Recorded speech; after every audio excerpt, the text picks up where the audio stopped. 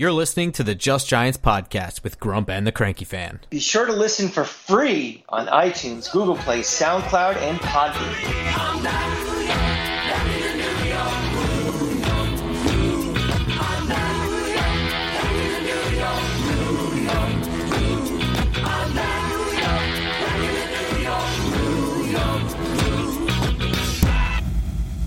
Welcome back to Just Giants with Grump and the Cranky Fan, the best damn podcast for the best damn football team.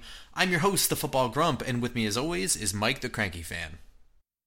Grump, this week I am the happy fan because this is just about as perfect of a weekend as I can possibly have. We are very off-brand today. We are very off-brand today. We're calling it audible because I hit the triple crown this weekend of three of my teams beating bitter rivals.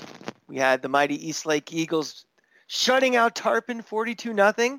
Good job, Eagles. I went down to Florida for the... They're all going to prom now. That's right. I might join them. Whoa. Yeah, whatever. Saturday, went down to Jacksonville for the world's largest outdoor cocktail party, even though there was about 10,000 people instead of the normal 80,000. And Florida whipped Georgia's ass. So we will be most likely going back to Atlanta for the SEC game for the first time in 4 years. So that's very exciting. And then come back in the nick of time on Sunday to see the New York Football Giants beating their personal bitches again, the Washington football team. Yeah, you said it. The personal bitches. We are the dominatrix of the division there. It was great. I mean, it's great to see. While the score ended up being close, 23-20, this was a game where we saw the Giants finally capitalize on all their opportunities and not squander them. Still some things to be cleaned up for sure, and we're going to get into all of that stuff. But overall, jumped out to an early lead and never let it go. Yeah, I mean, the first way you're no longer losers lose is by actually winning. Yeah. And, that they did what they had to do. I mean, I think we're still seeing a lot of griping from Giant fans is saying, well, if we played this team or something and, we're not that good. It's like, we're not losing sight of what this team is right now. This is not a very good team that beat a team that's worse than them. And the play on the field showed it, but you have to start somewhere. You have to start winning these games. They've been knocking on the doorstep for the last month against teams that are about the same as they are or better, and they finally, as hard as they tried, they hung on, and we got a much-needed win. So yeah, I don't get that. I mean, I understand that this isn't a super impressive win in retrospect when you look at 2020 in a nutshell and you look at who they beat, but like you said, I mean, we're coming close against teams like Tampa Bay, and then what are they supposed to do? Lose this game to prove something to you? They won a game they are supposed to win. This is a good thing. I mean, I don't understand complaining about it. Yeah. I mean, first of all, it's not like we have wins like 3 times a month, and it's just like you're disappointed. It's like we don't win anymore. We never win. And to complain like we're a 9-2 team that, struggle against a bad team and we're not going to make the playoffs or you're not going to home field because of it, it's ridiculous. If you haven't figured it out yet, we're still rebuilding and we are looking for things to build on. And we saw some things to build on this week. So if you're going to constantly complain, pick up another hobby, please. Yeah, I don't understand. So let's get into a little bit into why people are complaining. So the Giants jumped out to a fairly early lead. At one point, we're up 20-3, and then at halftime, we're up 20-3, and then we're looking at a game that ended 23-20. So it appears if you didn't watch the game that they kind of took their foot off the gas in the second half. It really wasn't like that. I'm going to say my two theories as to why Washington was able to come back into this game. Aside from some things that obviously went wrong, and we'll get into those separately. But first of all, early on in the game, I believe late first quarter, maybe early second quarter, Jabril Peppers was blocked into quarterback Kyle Allen, and he broke his leg, foot, ankle, something in that area. Foot's going the wrong direction, and he has to come out. Dwayne Haskins is inactive for this game, so Alex Smith comes off the bench. Alex Smith and Kyle Allen are completely different styles of quarterback. At one time, I would say they're kind of the same style. Guys who can throw with plus mobility, use their mobility mostly to escape outside the pocket, extend plays, etc. But Alex Smith isn't that guy anymore. Not since, he had his own compound fracture. And he's also in his upper 30s, too. Yeah. So he probably wouldn't be that, even if in ideal situations, he wouldn't be probably that quarterback anymore. So right. So there's two things at play here. One, Alex Smith is, in my personal opinion, from the pocket, a better quarterback. He's a more experienced quarterback. He's smarter. He's calmer, and he throws a good ball. Kyle Allen is fine, but he's not an NFL starter. I think if Alex Smith had two healthy legs, he'd undoubtedly have been the starter for this team. Do you have any debate with that whatsoever? None. In fact, that was going to be my point. It was just, a quarterback came in that they were not prepping for, and yes, that's an element of, it's a wrinkle that, the NFL is all about preparation. It's all about, game planning, especially, we've been saying all year that, without the off season, that time is lost because you can't make up the time to work on fundamentals and work on scheme and all these different things during the season. During the season, it's about recuperating from last week and getting into game film for your next opponent going forward. So,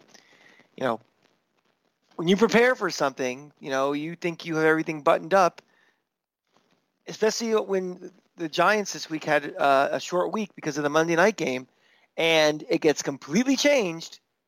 You're going to see, kind of the results you saw. Yeah, and you're absolutely right. By the time training camp ends and 53 men are chosen, there's no working on how we can get better. There's no working on how individuals get better. It's how we as a team get better. There's no working on fundamentals. I mean, there should be, but there just isn't time. No, rules are different. The rules are different than they used to be. You don't have 2 days anymore, and there's such a premium. And it's been negotiated by the Players Association and the owners too. Like the amount of practice time during a week, the amount of physical contact. I mean, it's all about mental health, and it's all about just recovery and all these different things. So. Mm-hmm. Yeah, it's all about... It's a lot of film work, what we did wrong, what we need to clean up as a team. It's a lot of film work and a lot of walkthroughs and a lot of prep for the next week, and that's it. There's no anything else.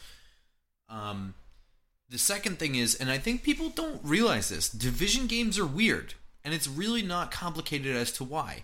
When you play an opponent and you do all of this prep work, you can look at what they do, what they've done all year, find a weakness, and say... This works to our strength, we can exploit it, and you can shock a team. We played Tampa Bay down to the wire. And now, I may not think Tampa Bay is as good as ESPN may think Tampa Bay is good, but I think New Orleans agrees with you also. Yeah, I have little doubt that if we were to play Tampa Bay again, that it would go as smoothly for us. I think a second time around would actually blow us out. Why? Because they would have all the time in the world to review what went wrong in that game, what they were not prepared for, and prepare for it. When you play a division opponent twice, this is what happens. You get prepared. Right. And also, that preparation begins as you're building your 53-man roster, too. Of course. Because you know who the teams, not only you're going to see twice, but who you need to beat to win your division. So you kind of, you craft your team to be, a bad mismatch for the three teams around you. If you look at every division, they all are kind of similar teams within their own little bubble. So, yeah, the familiarity is there. They're playing so much against each other, so it's no secret. And also, we just played Washington, 3 weeks ago? Yeah, they're all crammed together this year. They weren't spaced out like, in some season you play them on week 3 and then week 15. It happened pretty close. Yeah. And quite frankly, when you're preparing for this game, preparing for Kyle Allen and preparing for Alex Smith, in my opinion, at this stage of the career, is different. I think that defensively, we spent a lot of time worrying about containing the quarterback in the pocket and, shutting down those first 2 seconds and then kind of just doing scramble drill work. And I don't think you play Alex Smith the same way that you play Kyle Allen. And that's not to excuse anything, but it explains why they were... Because you could see, the first couple drives with Alex Smith, they were pretty bad. I mean, they went pretty much backwards. And then once he got into his rhythm, we were kind of just flailing. He was just staying in the pocket and finding the open man. Kyle Allen is not that great of a quarterback when it comes to just reading a defense, understanding the concepts and where the weakness is going to be in the defense. I mean, he's a little bit more of just He's also a backup. He's Exactly, also a backup yes. with limited NFL experience. Well, I mean, let's be honest. Alex Smith may be playing as a backup, but is not a backup. No. I mean, it's the situation he's in. But Kyle Allen, and also he's not some sage, old, grizzled veteran who they brought in. He's not Ryan Fitzpatrick, who they, he's a backup, but they need him to play. I mean, Kyle Allen is, how old is he, 24, 23? He's not that old. I would be surprised if this was not the highlight of his NFL career, this season. I agree. So that's my theories as to why this game was closer than... I think if Kyle Allen played this whole game, I think this game might have been a little bit... And not a blowout, but I don't think that we would have been chewing our nails down to the bone in the last 4 minutes or so of that game. Well, we gave up some... the worst thing that can happen, you have a kind of a significant lead is just giving up big plays and big chunk you plays said this so they last score time, quickly. too. Yeah. I mean, that's the thing. It drives me up a wall. It's like the hardest thing for a team to do, make them, if they're down 2 scores or even 3 scores, make them earn that first one. Yeah, sure. Dink and dunk. Take all the time you need. Chew the clock. Let them, if they have to burn a timeout or something, make it happen. If you're up 17 or you're up 21, a 50, 60-yard touchdown play just makes the game so much longer for them, and it's the worst thing that can possibly happen. Now, I know people complain about, the prevent prevents you from winning. No, more times than not, the prevent helps. I mean, like with everything, nothing is perfect, and there's when a team plays in the prevent, sometimes they lose. It's like, every single time. No, it's not every single time. The majority of the time, that's what you need to do is preventing the big play from happening, and you have those chunk plays, and then right back into it. Well, I mean, I think, you go into the prevent defense in 4 minutes is different than going into the prevent defense at the beginning of the third quarter. When people say the prevent prevents you from winning, that's what they mean. You don't stop what you're doing just because you're ahead. I mean, the prevent defense in 4 minutes when you're up by 2 scores is the right thing to do. Because, again, you make them bleed the clock for that first score if they even get it. And, now they are fighting 2 enemies. They're fighting you and they're fighting the clock. That's the idea behind that. And let's be honest. And the second thing also, besides how they got back into it, is, let's be honest, this really isn't a very good offense. I mean, we're not the worst running team in the history of the universe anymore, but it's still not a good running offense. It's still not. I'm going to disagree with that. But this is not an offense that's going to, consistently, when you have a lead, bang out yardage, bang out first downs, bang out time of possession. Maybe. I'm not going to disagree with that. But what I'm saying is in this game, that wasn't the problem. In this game, like you said, it's the big play.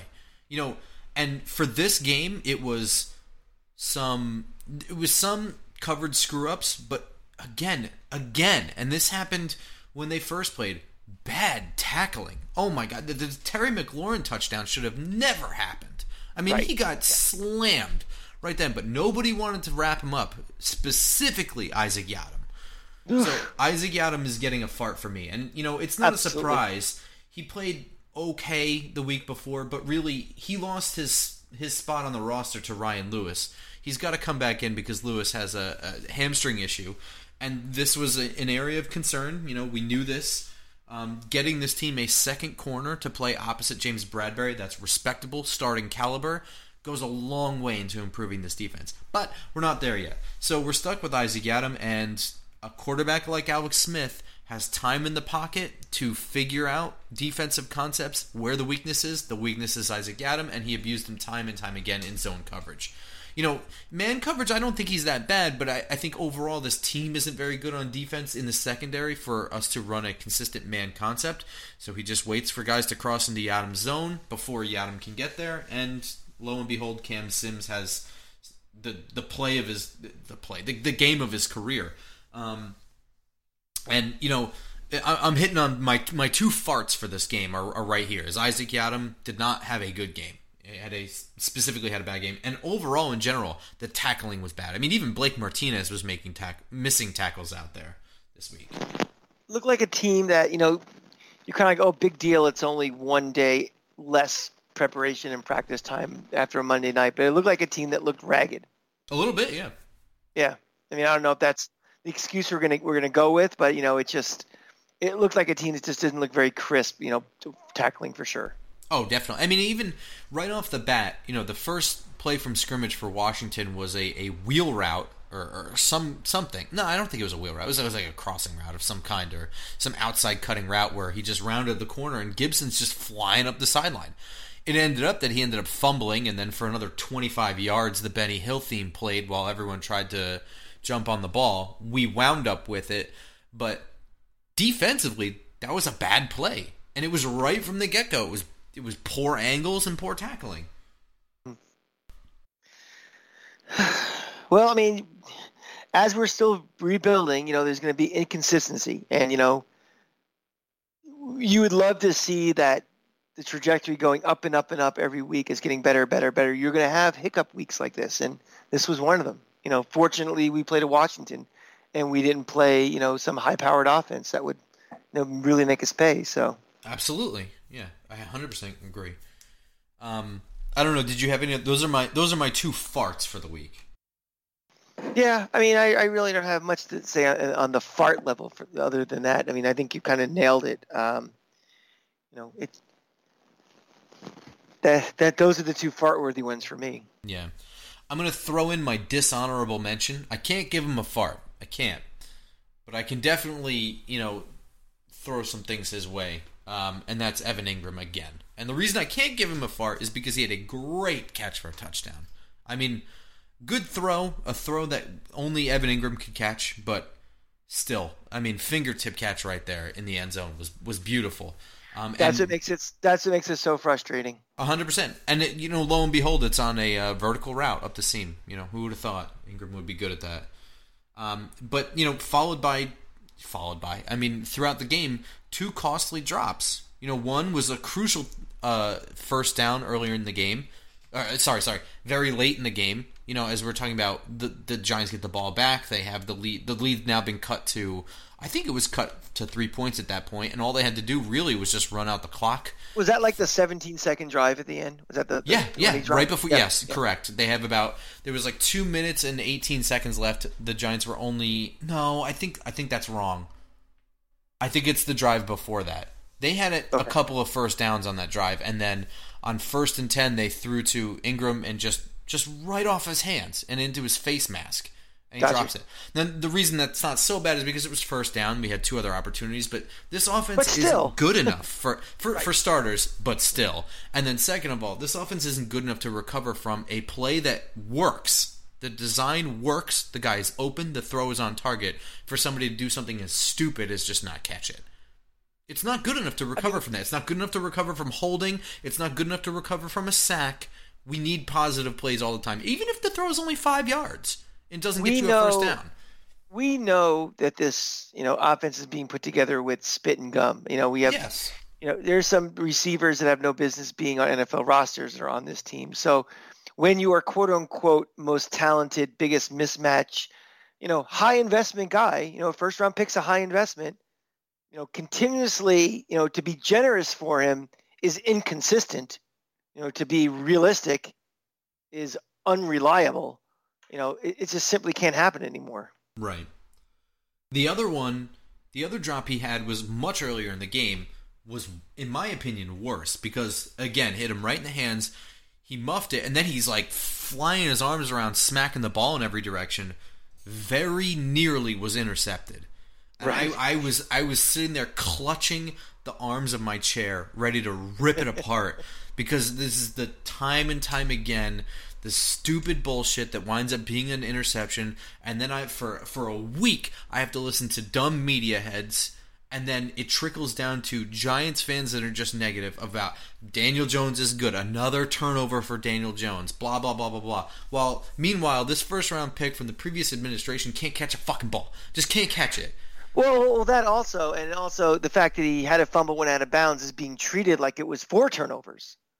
It's like the fumble. I don't even know if the fumble. I never saw a replay from that, and the All 22 film last time I checked was not up yet. I still don't know if that fumble even actually occurred. I mean, I think he was already out of bounds. I mean, I've never seen a game with a 0 like for turnovers with the biggest asterisk as you ever have. I mean, it's like the Roger Maris asterisk for hitting 61 homers. I mean, I think it's worse than that. It's being said in the same breath, like no turnovers, but the fumble. Yeah. It's like, well, it wasn't, and it was out of bounds and didn't matter, so that's okay. I mean, if somebody throws like it should be a certain pick 6, but it's dropped, you put an asterisk for that one. Well, it should have been an interception. No. So, I mean, narratives will always narrate, and this is another one where people are trying to further that narrative along. So yeah, he's my dishonorable mention. And like you said, what's so frustrating? I mean, he also got called for the OPI. I think I'm just coming to terms that at this point in 2020, in 2019, 2018, I must not know what an OPI is. I must not, because, sometimes that's called on the crossing route, other times it's not. Last week when we played Tampa, we ran fucking a mesh play. That's not OPI in any... I see every other team in the league do it. We get called for OPI. And then last night, Tampa Bay and New Orleans, I watched Gronk run right up to Janoris Jenkins, shove him about 5 yards, and then defensive pass interference is called. So I think I'm stupid. I must be the dumb one, right? I feel like I spent 40 years of my life never seeing a pick play, or even having been called out by an announcer, or having a call by an official, and now it's like, if you fart in the direction of a corner and or a safety going across the middle, you're going to get called for OPI. Sometimes. If you're the right team in the right stadium or the right officiating crew, I don't know what the criteria is anymore, to be completely honest. I mean, again, when I watched that play, I already knew it was going to get called, but I still don't even know if that's right or not. I just knew it was going to happen. Just an interesting, for the 2021 draft update, as we were recording this on Monday night, is now halftime, and the Jets are up 20 to 10. Yeah. Yeah. I mean, Joe Flacco at quarterback. Who has actually looked pretty good. Again, we're tied for third right now with Dallas for that first the number 1 pick. It wouldn't hurt anything if the Jets won a couple of games. So, just a little update. That's my Clarissa Thompson update for a game break. Let's move into some stars. Let's pivot from all the negativity that we've had to deal with. Yeah, let's stop being hypocrites and let's actually talk about good things. Yeah, I like to get that shit out of the way. Let's talk about some good stuff. And right from opening kickoff, Jabril Peppers was on track to win a fucking star for this game. I mean, how great was he in this game? He was all over the place, and he's going to be he's a trivia answer to who is the main guy we got back for Odell Beckham. Mm-hmm. And if we want to compare from the time of the trade to right now, who's had a bigger impact on their team, you can make a valid argument that Peppers has had a bigger impact for us than Beckham has for Cleveland. I mean, maybe Beckham is hurt. Beckham's a head case. Beckham's now complaining about his quarterback. Beckham, there's the rumors that he wants out. There's all these things, and Peppers is just kind of doing his thing, and he's playing pretty well. He's been playing pretty well. He's injured a little bit, but you can make a case in court that if it was just a straight up trade, one for the other, we could have a claim that we won that. Maybe. I mean, it's hard to say. Right now, I think it's a lot closer than it could be. But we'll see. Let's just put it this way. Dave Gettleman was crucified when he made that trade. He's a liar. He said one thing and did the other. The Giants got fleeced, blah, blah, blah, blah, blah, blah, blah. The fact that you're even saying maybe if it was It's a good point. just comparing one-on-one, just Peppers and Beckham, who's had the bigger impact for their team, that to me says that, and everything else we had with the draft picks after and everything, one of the draft picks became Dexter Lawrence, correct? Yes. Yeah. Okay. And Zeitler was part of the trade too. They were two separate trades, but it was apparently negotiated as one big trade. The Vernon and OBJ for Zeitler, what became Dexter Lawrence, and right. Jabril Peppers or something like that. Yeah. So, having him showing up in your stars, sure, category is shouldn't be so surprising. And he has been playing pretty well. So we need him back there to be playing well because it could be a real mess back there. Yeah, and by real well, I mean holy fuck, interception late in the game. I mean, an interception at any time is going to put you on my star watch for the game right off the bat. But crucial point in the game. I believe that was with about 4 minutes left. Or no, that was with 2 minutes and 18 seconds left. That was Alex Smith was forced out of the pocket, threw a little bit too high for I think McKissick, was tipped and right into Pepper's hands. Beautiful catch, goes down. He had a fumble recovery on the first play from scrimmage for Washington, as I previously noted with Gibson. The ball was bouncing for about a millennia, it felt like, until Peppers was the one who came up with it. He doesn't get this on the stat sheet because it was ruled a penalty, but the hit on Kyle Allen that eventually knocked him out of the game was ruled a penalty for a personal foul, leg whip, whatever it was called. I don't know how you feel about it. I think it could have went either way, whether that be called or not. Regardless, he created a pressure that ended up in a quotes sack, right? Mm-hmm. I mean, and he had a couple of beautiful pass breakups as well. I mean, getting his hand right in there and punching the ball is beautiful stuff. He had a one of the best games he's had as a Giant too. Yeah.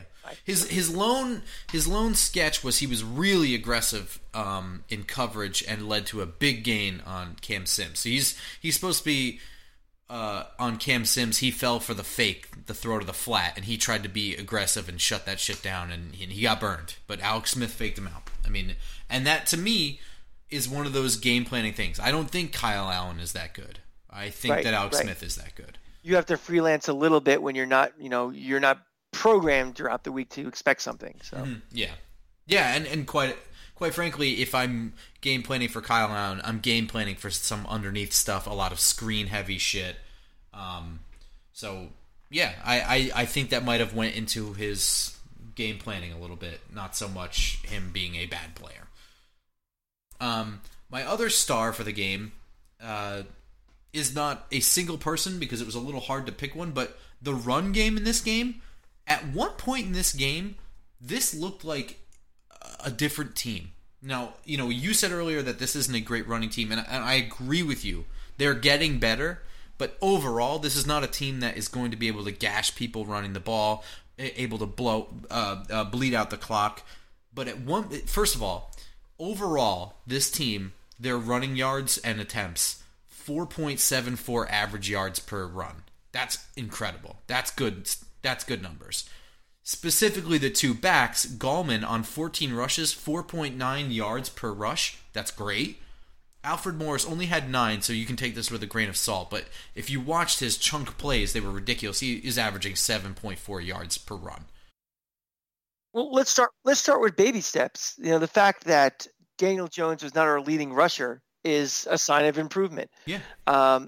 As much as we are, people like to bash Andrew Thomas and, the offensive line as a whole, it seems like these guys, from the naked eye, and I'm sure when you watch film, you can say more to it, but these guys seem like they do a lot better job run blocking than pass blocking. And maybe that's something as we kind of go through this season, we see this offense evolve a little more, right? I never thought we'd say that without Barkley and just how bad the running game was last year even, but if this can be a little more of a consistent type of tone where we can control time of possession, we can control, the line of scrimmage, win the running yards battle. Maybe just the way we can potentially win some games is to shorten games like that and not rely. And we said this in the offseason, and we said it last year too.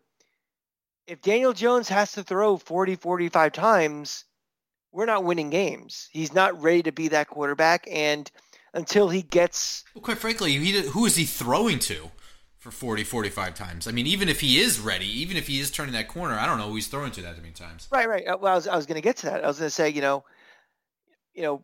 we could say we were making fun before, like everything is a near turnover is just as bad, but until he clearly kicks his turnover problem, do you want him throwing 45 times a game? And to your point, we said in the offseason there's no number one receiver on this team. I don't even think there's a number two right now. So if we can alleviate the pressure off of him to have to make plays on his own and force things either by himself or to talent that's not capable for consistently doing anything, so be it. And that may be the way we have to go the rest of the way. We played on Monday night, and it's one of my favorite football hobbies to clown on announcers. I guess just because we've been spending so much time losing, that being able to make fun of something that's not my own team is a nice stress reliever. But last week we had to listen to the ESPN broadcast crew not only call people by the wrong names, but sit there and tell you that Tampa Bay has such a great defensive line. I have no idea where they determined that. I don't get that. I think they're thinking of the linebackers and considering them, as defensive linemen. They still think that Warren Sapp's on this team. Yeah, they might think that Warren Sapp is still on this team. But This Washington defensive line is actually very good. You wouldn't know it because their record sucks and nobody cares about anybody in the NFC East. But Jack Del Rio is a great defensive coordinator. This rotation of guys on the defensive line, it's a ton of first-round picks in there. And they're not just like,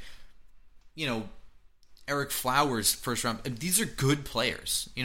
Again, they don't get a lot of hoopla because most of them are on their first rookie contract, and they have not been a good team. Really, I mean, at one point... And quite frankly, all the oxygen in the room is talking about Dwayne Haskins and talking about the name of the team and talking about the owner. So you really don't get, there's not really any deeper dives for an irrelevant team other than those highlight stories. Yeah. But, I mean, this is a great defensive line, and there was a stretch of series for the Giants there that didn't always end in 7. But which is the driving point here and why this isn't a great running team. But we were looking at running on first down and looking at 2nd and 3s. I mean, that is a dream for any. I mean, I know that everybody loves the passing game because it's quick points and it chews up more yards and But if you can't do it, you better be able to do something else. This is not a bad thing to have. 2nd and 3, you know what that is? That's a deep shot downfield. Why the fuck not? If you can run and get 7 yards, then on 2nd and less than 5, I want to throw deep every time. And if I'm not throwing deep, then I want to throw slant so that I can run the sluggo later. The thing that bothers me the most always when I pet peeves, if you're 3rd and 9 and you complete that little over the middle pass for 7, it's like, well, what good is that? It's 4th down. All of a sudden, if you're in 2nd and 3, you could take a shot, you could do more creative, but because the whole playbook is open to you on 3rd and 3. Sure. Yeah.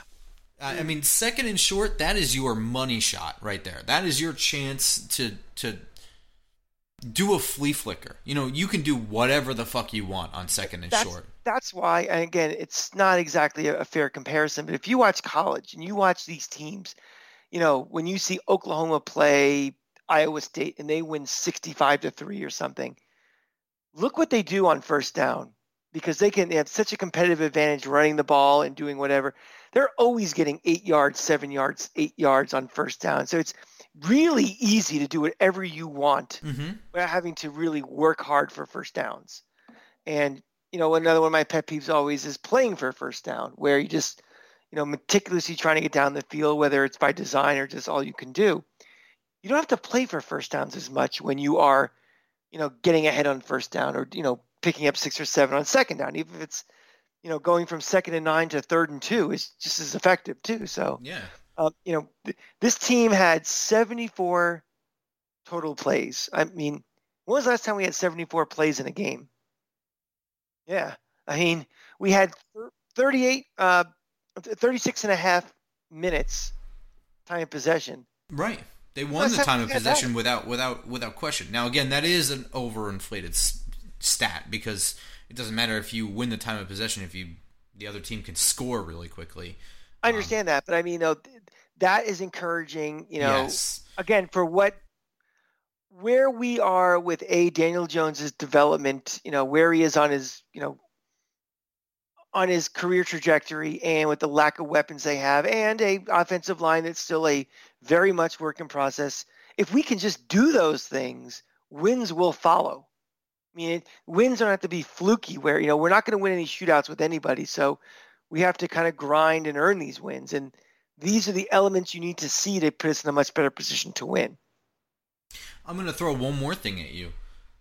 On some of these runs where Gallman was getting plus 5 yards, 6, 7 on just running the ball, literally just right up the gut too. I mean, Gallman's runs were nothing hokey or special. Some of Alfred Morris's, oddly enough, were stretch plays that he, experienced runner, was real patient with waiting for blocks to set up before he headed north and south, but a little strange to see that. But you could see that he was like one ankle tackle away, Gallman, from breaking it. And you just have to imagine what this would look like with Barkley back there. Yeah.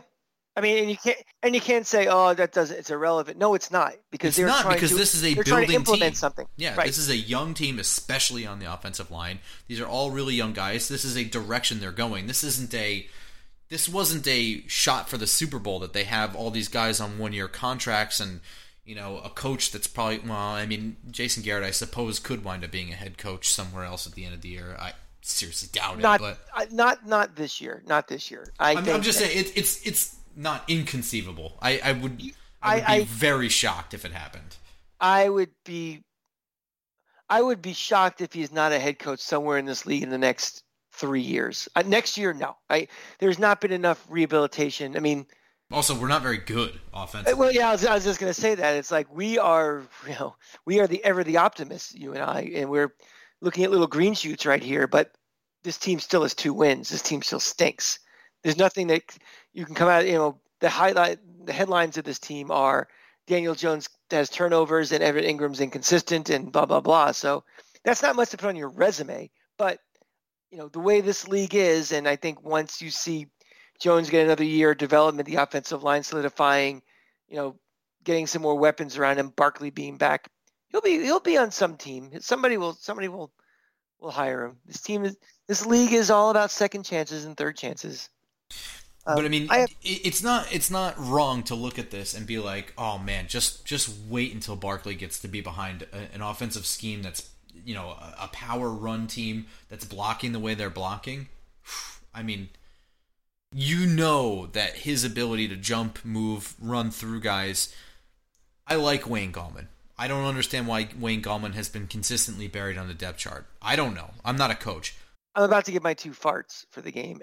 And the first fart... Okay. Well, all I'm saying is that I know that if Barkley is running through the holes that Gallman was getting, I think 2 of those might have been sprung for touchdowns. Wayne Gallman is a very capable second running back on a team. Sure. But he's a very capable one. So if my first fart it's a retroactive fart. It goes back to last year into Pat Shurmur. When, Barkley missed a good third of the season and he really wasn't right when he got back for quite a bit. The fact that Pat Shurmur buried him to inactivity on the roster just proves that, the incompetence that he was on there. And Gallman had played well in the 2 games that he started in his place. Correct. It's just trying to, I guess, thinking the grass is always greener on the other side or something. But, that's just, not to rehash bad memories from last year and the last couple of years, but that was just another example why that guy is not head coaching material. The other fart I wanted to say, we were talking about announcers, Jonathan Vilma. Yeah, what was this, his first time?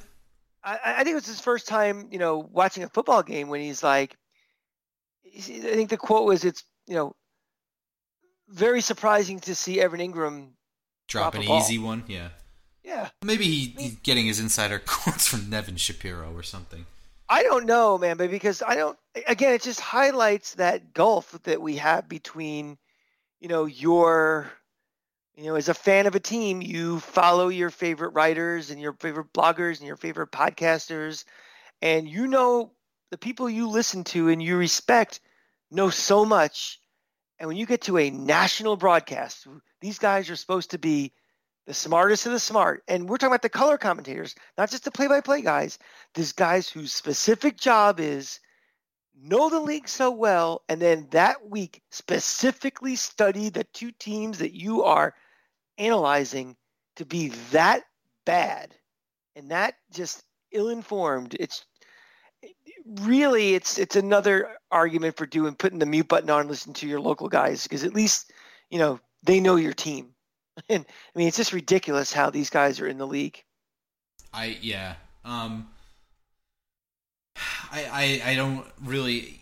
At least Vilma wasn't. I wouldn't say annoying to listen to. I couldn't tell you why I didn't feel that way, but he was just as dumb as every other guy we've had this year.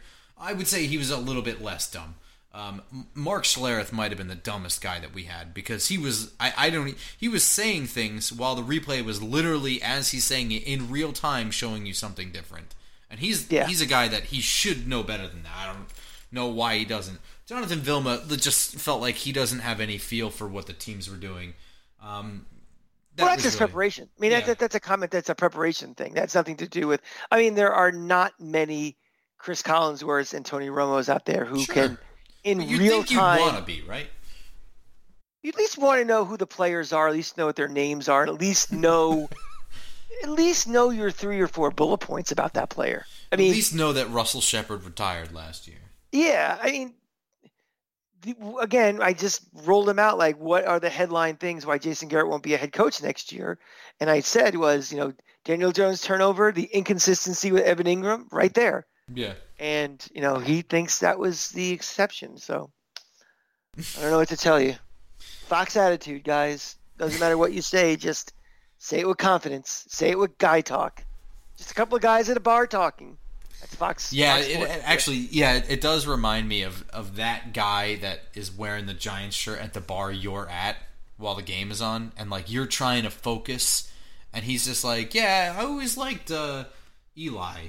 Like, thanks, dude. That is not relevant to anything that I'm watching right now. Go sit over there and eat free peanuts. I'm going to go on a little bit of a tangent right now. I'm going to give my third fart to the guy sitting next to me on the plane on Sunday. Brutal. I'm sorry. Let me tell you something. It's Sunday. I have my Sims jersey on. We're playing a division rival. But I have my headphones in. That is the international sign. There's 2 international signs. The middle finger means fuck you. We all know every person on this planet knows what that means. And when you have your headphones in, whether you're in a plane, a subway, walking anywhere, that means I don't want to engage with you. And I don't mean to be a dick, but you're doing something. I'm doing something, and it's just, 4 or 5 times, just start talking. It's like, I'm sure you're a very nice person, but I just don't want to talk to you. So this is my public service announcement out there. If you see somebody with their headphones on, you don't need to know my opinion on anything. You don't need to know, you don't have to quiz me on the fact that, the Giants, huh? They, they really, insert obvious fact. Right? Yeah, exactly. So it's like, that is brutal. I'm sorry. I mean, that is. Who are they playing this week? That's my favorite one too. It's like, I don't know, man. Google it. Yeah. I don't know. I it's a coincidence I wore this jersey today. We were in Jacksonville this weekend, and we went to get ponchos at Walmart because it was about to rain. And this guy is like, "The Gators playing today?" Like, it's in your fucking town. It's the cocktail party. How do you not know that? Even if you don't know anything about sports. Yeah. That's like the event in your town. It's just, I don't know. I know people are trying to be nice, and I'm trying not to be a prick, but God. But it's one of those things where it's like, I know they're trying to be nice, but you don't really need to have this conversation with me. So it's like, are you Yeah. being nice or are you being annoying? You know, you can be nice. You cannot bother me. That's very nice. I don't need to have a conversation with the person next to me on an airplane. You know, I'm lucky I'll have a conversation with you. I mean, much less somebody I don't Now know. you're just being a dick. What do you think about that election? And that was really. Then I put an ice pick Oh, in my ears, but Don't tell me he really. no, he didn't. He Oh, didn't. okay, But okay. you knew it was next. If I engaged, you knew it was coming. Yeah. Yeah, I mean that's the same as bar guy, and everybody knows bar guy. Everybody's had to watch a game at a bar because they weren't home or whatever, and you know some guy Or who alcoholics. what's up? Or we're alcoholics. Yeah, well, ixnay on the Yeah. But yeah, this guy has watched the NFL before. He knows something about football in the last 10 years, so he wants to talk to you. It's like, bro, I didn't come here to engage with anybody. Like, I am very clearly watching every second of this broadcast on mute. Do you think I want to talk to you? Like, I would be sitting somewhere else. Like, And that guy not in front of the usually- TV. And that guy's usually obvious guy. Oh, yeah. Yeah. You know, the key to the he Giants, is I Troy think, Aikman. That's who Yeah. he is. I really think if the Giants score more than Washington, they have a good chance to win. Boy, he really dropped it, huh? Yeah. I do want to. We're going to try and stay positive here. I do want to give another, not a star, but an honorable mention. And the reason this isn't a star is because I don't think that it was really required.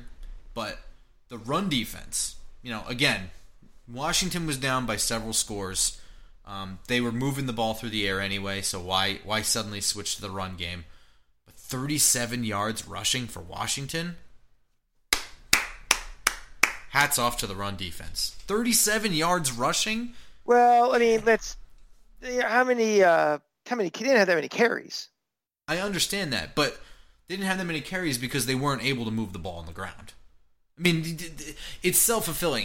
I agree. Like I said, they were behind. They had to throw the ball a little bit more. Yeah, they only but ran were 9 behind. times. They were. I understand. What I'm saying is, if they could run the ball, they would have. They also they were behind early, so early that it's not unreasonable to put together a long drive that involves some running game. The point is that this defense is not. First of all, we expected this defense this year to not be good. Straight up, right? We thought that this was going to be a disaster of a defense.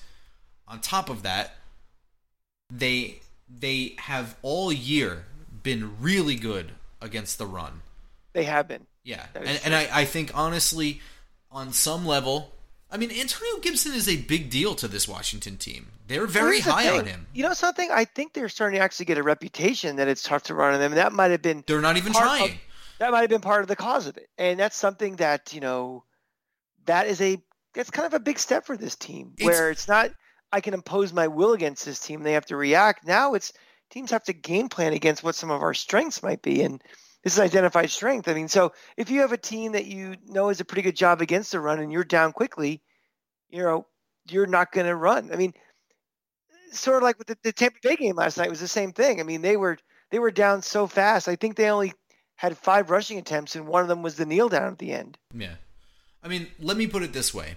Alex Smith doesn't throw 3 interceptions if he doesn't have to throw all the time. Being able to stop the run and make the other team throw the ball is asking for trouble. Throwing that many times in a game is asking for trouble. This is what you want your team to do. You want to diminish any hope of running the ball. Period.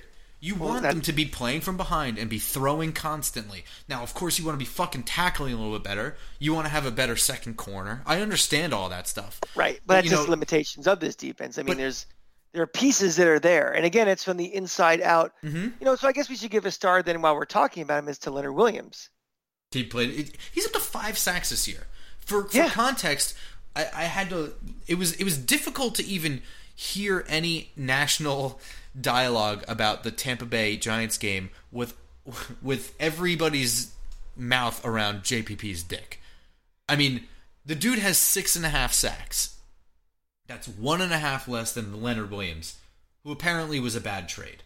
Now, we can argue into the semantics of getting a guy in the last year of his contract and giving up some picks and whatever. But he wasn't the last year of his contract because he's here again. So that even that argument's gone because he's still here. Well, I mean, he's tagged. So, I mean, Yeah, but he's still here, though. Yes. I mean, we still get a year and a half of service out of him. The point is that he's 1.5 sacks behind a guy who's supposedly having a great year this year, JPP. Yeah. He's 1.5 sacks behind him. A guy in total hindsight we should have kept. Apparently, yeah. Yeah. Despite his monstrous salary figure. cap. Yeah, and having 8 fingers and all that. Yeah. So, I mean, yeah, you absolutely can give it. And Dalvin Tomlinson is consistently, right up the gut, pushing people around. I think, in all honesty, I think that Patrick Graham understands that there's a difference between Dalvin Tomlinson, Dexter Lawrence, and Leonard Williams and what their skill sets are. Yes, they're all mammoth human beings. They have different athletic abilities. Dexter Lawrence can move around.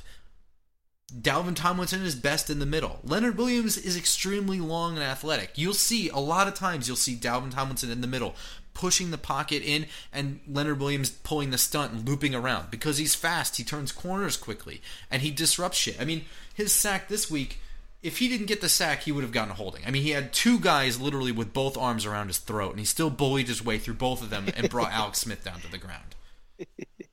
He was a monster in this game. And again, this goes to what we're saying. You stop the run, you rush the quarterback, it forces turnovers. It does. I mean, this secondary still needs to get better. I'm not saying this defense is great. I'm saying that this is how these things happen. And Logan Ryan's interception at the end of the game, that was game planning schemery. They ran a similar play with a wrinkle that they were running all game on defense. And Alex Smith didn't see it. You gave a star earlier to Jabril Peppers. We've said how Bradbury, how big he's been as a corner, but we're halfway through the season. Is Leonard Williams the defensive MVP of this team?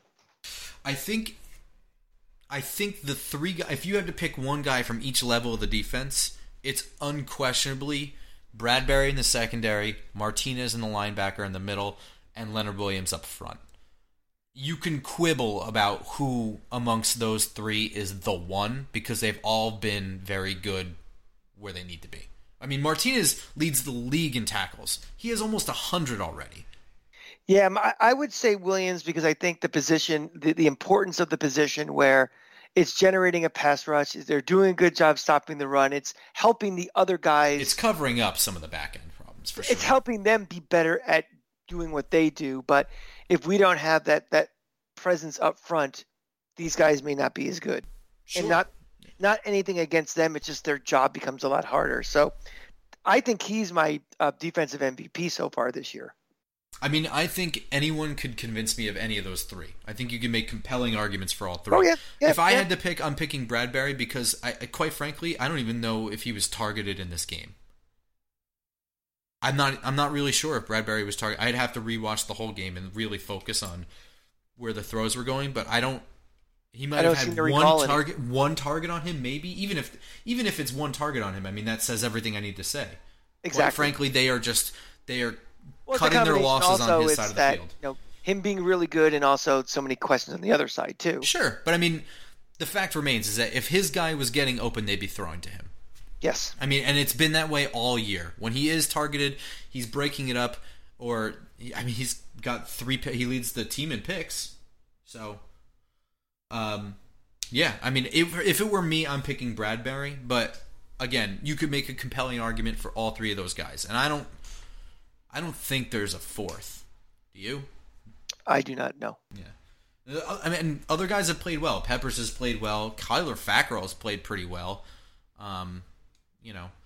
But the defense, if you take out even the numbers and everything from the 49er game, it's a solid. They've done a consistently solid job this year.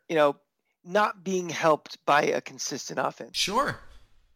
Yeah, I that's probably been their biggest bugaboo on defense has been behind maybe just getting off the field on 3rd down has been, just getting tired by late 3rd quarter.